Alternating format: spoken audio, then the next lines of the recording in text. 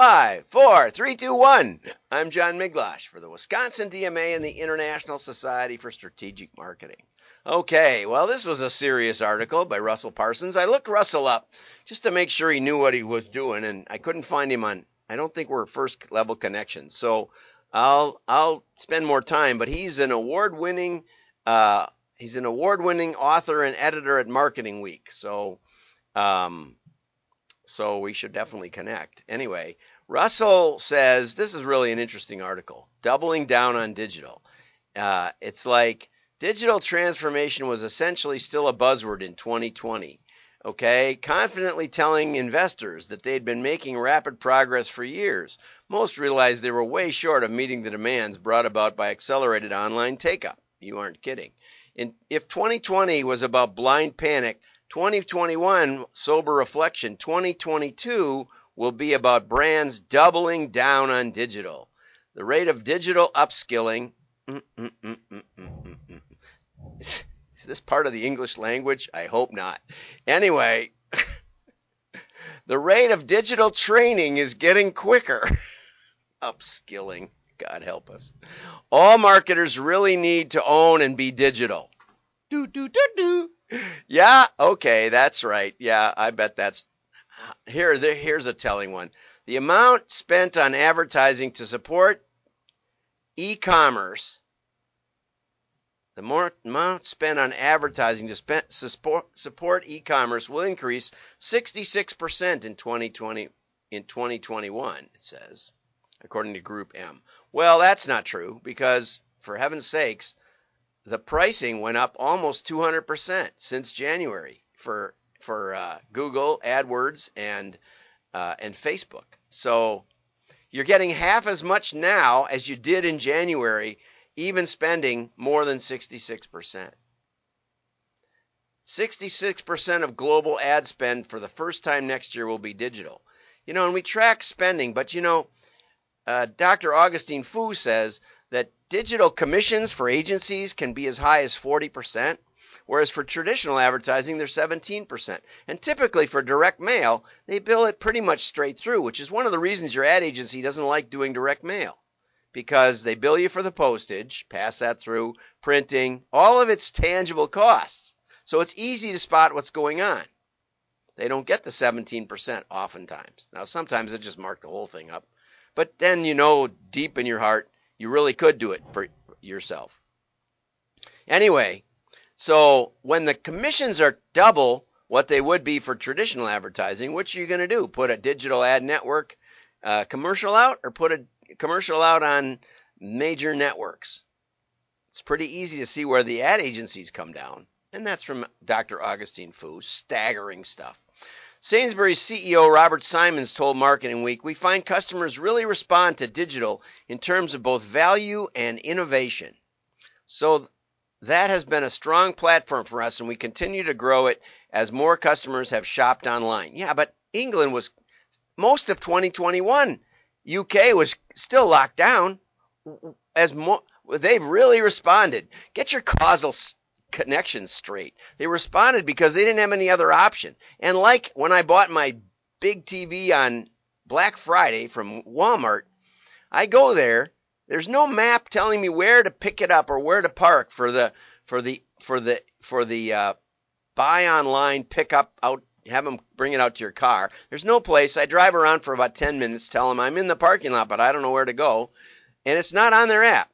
Oh, and I'm forced to download the app in order to pick anything up, because the app tells them I'm on my way, because I have to hit a button that says I'm on my way. Now, we could do that without the app, but I'm sure the digital people over at Walmart are boasting about how many downloads they got of the app. Of course, 5 minutes after, on my way home, I deleted the app because, you know, I'd finished my transaction. There could have been 10 ways to do that transaction, better and simpler. Okay, so maybe that goes along with what Russell is saying here. Let me see. So, despite lots of this is a good one. Despite lots of evidence, multi-channel campaigns that begin with traditional media are more effective, we're still going to grow digital. My gosh, I have an acquaintance, a connection on LinkedIn, and he was doing big conferences, speaking all over the world about how many downloads they had of the app for their digital platform, and and numbers online were going up and up and up. It went to about 150,000 concurrent online. Well, now they're a third of that, and it's not about downloading apps. It's about customer service. And what mostly digital means is let's not listen to real customers talk about our stuff.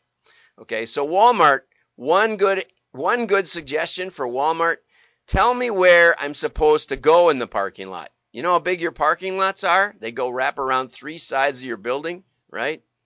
Tell me exactly where. Give me a map. Give me a Google destination or something that I'm used to. WhatsApp. Okay? No. If it was there, I didn't see it. And if I didn't see it, then most people don't see it. It's one of my gifts. Anyway, enough of that for Russell. I hope we connect. Digital or direct mail postcards spark more engagement. This is from Lori Paikin, who's over at Navistone. And I remember when Navistone launched and Larry was running it. Great guy, Larry. And so Lori is a 30-year veteran of direct mail and digital industries. She joined just about 5 years ago to Navistone. Okay, what about direct mail? Who doesn't love it? Sure, we've gotten junk mail, but what about personalized direct mail? And if you've been with my show much, you know that the difference between junk mail and personalized junk mail is mainly that today I'm interested. So I might get mailing after mailing after mailing to get my furnace checked. But when my furnace starts screeching because the exhaust motor's bearings are burned out, all of a sudden, that's personalized mail. Get your furnace inspected. Up until that, it was junk mail. Did the creative change? I hope not. Because they don't know when my furnace starts making funny noises or thumping the floor or whatever else it does. They don't know. You don't know. And if you don't know, you can't take advantage of that. Now, I understand that Navistone, she's trying to sneak the personalization here because Navistone actually does triggered postcards, right? So when somebody comes to your site, abandons the shopping cart, you can look them up in a vast database of stuff and find their home address and send them a postcard. She doesn't talk about that, but that actually does work. It does work a lot. Even when they just visit the site, maybe they look around at some items and stuff, don't put anything in a shopping cart, they can still trigger it. So that does work, and I'm not saying it doesn't, and that can be highly personalized, okay? But the fact that mail is addressed directly to you does not mean that it's personalized. We all know that. We learned that very early on in life. Just for you, yeah. Special incentive. I wait eagerly at my mailbox the next day for the opportunity to receive this gift that comes in the form of a discount coupon. I kind of do that with True Value hardware, I have to admit. I didn't get one on my birthday this year, which was in February. How can I even remember that? Because they send me them. And it's about the only thing for me that comes in the mail. Okay, the most important things are audience, offer, and creative in most people's minds. But, I'm not sure that Lori has ever done real testing because she cites a study that was done in 2010. And it's not bad. I'll include it in the show notes if you get over to WDMA and subscribe, which is free. But anyway, so a successful campaign starts with targeting the right audience as much as you can. And, she gets into this. Here's first-party data as well as highly targeted acquisition lists from second and third parties. That's all digital jargon. What you want mostly is, we used to call them response lists, where people bought through the mail. Mostly you want that because it assures that they look at their mail, right? Then after that, you probably can model your geodemographics. That's what Andrew Etchinger talks about in that video I did yesterday. He says, if you're marketing in a neighborhood, try mailing the neighbors of your customers. Look at where you do the best, which neighborhoods you do the best. Now that works pretty well when you're a local heating and air conditioning merchant or contractor. Not so much as well when you're doing something, a highly special interest mailing, like fly fishing or something like that. That's when, and whether this is second or third party, I'm not sure, but that's when you want to mail fly fishing magazines or people who bought fly fishing at Cabela's or something like that, sub-selects. Makes it a little more interesting, makes it a little more difficult, okay? But that doesn't make it personalized, okay? So she says that she says that if you put Janie Jones on it, it will raise, just putting Janie Jones on it, she says, putting a person, she says, research by Canon, a direct mailer that included full color and basic personalization, a person's name increased response rate by 135%. And I went back and I read this study, and it turns out that name boosted it 44%, color alone versus 45%, and 135 for both. Okay, but those are only 5,000 piece mailings. I would never do a creative test on a 5,000 piece mailing. It's just too small, right? When I did a creative test for a catalog that I was running, we did 600,000 pieces, 300,000 in each, and we got a 40% lift because of a change in the photograph on the cover, no other change. So I know it was statistically valid. 40% increase. And I've talked about it a bit. And write me if you want more information on that. Okay? But a 5,000 piece test, that's one or two orders is going to make that difference, a 40% difference. So you just don't want to do that. 5,000 is probably even too few to mail when you're doing a business-to-business test. Okay? Intent data. And again, if you talk about what she does, intent data is great. Otherwise, if you're looking at where I'm browsing at the moment, that's probably worthless because I look at a lot of things. Okay, now, but back in the day, and this is where I really lost it. Back in the day when direct mail was truly junk mail, when advertisers sprayed and prayed, she uses that phrase a couple of times, and she uses junk mail a lot.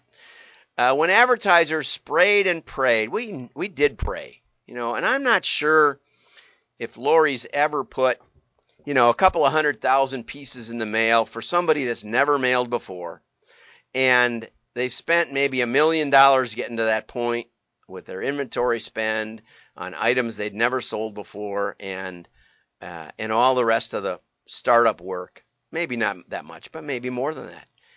When that goes in the mail and you wait a week, nothing, you better believe you're praying. I have an article called Prayer as a Direct Marketing Tool. I may track that down. Prayer as a direct marketing tool. There's nothing wrong with praying for your mailing, I'll tell you that. Direct mail is a faith-based industry. You put it in the mail, you hope they deliver it, you hope you addressed it all right, you hope it's right, and away you go. And pretty much all of advertising is sort of like that. But we were never spray and pray. We never spray. And if we were, we are no more than we are today. When LL Bean started, when Leon Bean or whatever started LL Bean, he rented the people who'd bought hunting and fishing licenses, and he sold them a rubber boot because he invented it himself because he was sick of getting his feet wet stomping around Maine. So he rented the Maine hunting and fishing and got a great response. Is that spray and pray? I mean, when was direct marketing ever spray and pray? And I'll tell you something about personalization. I have beat control where we put a person's name on the catalog versus resident, or better yet, the person we were looking for. Like in business to business, we were looking for the ad specialty buyer, or they have a lot of names for it now. The stuff you put your logo on. And a lot of times when we call them back after 6 months and we hadn't heard from them again, we'd find that the person in charge of the company picnic or something, or the big conference that they went to every couple of years, had changed. So when we used the person's name, it went to that person, but they didn't bother to forward it. But if we put the ad manager or some other title like that, something that had to do with convention planning or the Christmas party or something, sometimes those titles would beat a person's name a year or two later. Oftentimes they would. So none of this stuff is cast in stone, and I get a little frustrated that Forbes prints this stuff, and people, here's spray and pray again. Spray and pray. Here's junk mail. Turn junk into meaningful. You know what turns junk into meaningful? When my check engine light goes on. And you don't know when that is. Although the car companies are getting better and better at finding that out. But that doesn't mean I'm going to take them to the dealership. Okay? Direct mail works because the post office delivers it. We can pick our target to some extent. The post office delivers it. It goes to a decision maker. The decision maker engages. And oh, by the way, Lori, you mentioned engagement in your title. It's never mentioned again in the article. Maybe they edited it out. Don't know. But direct mail already has 98% engagement, according to Ann Rettinger. You can't raise engagement in direct mail. What you can do is raise response. And in that study, there's a cute little study with 5,000 pieces where they get a 0.5% response, and then they raise it to a 10% response. It costs triple, and they get 5 times, or I think it was under 1%. They get more than 5 times the response.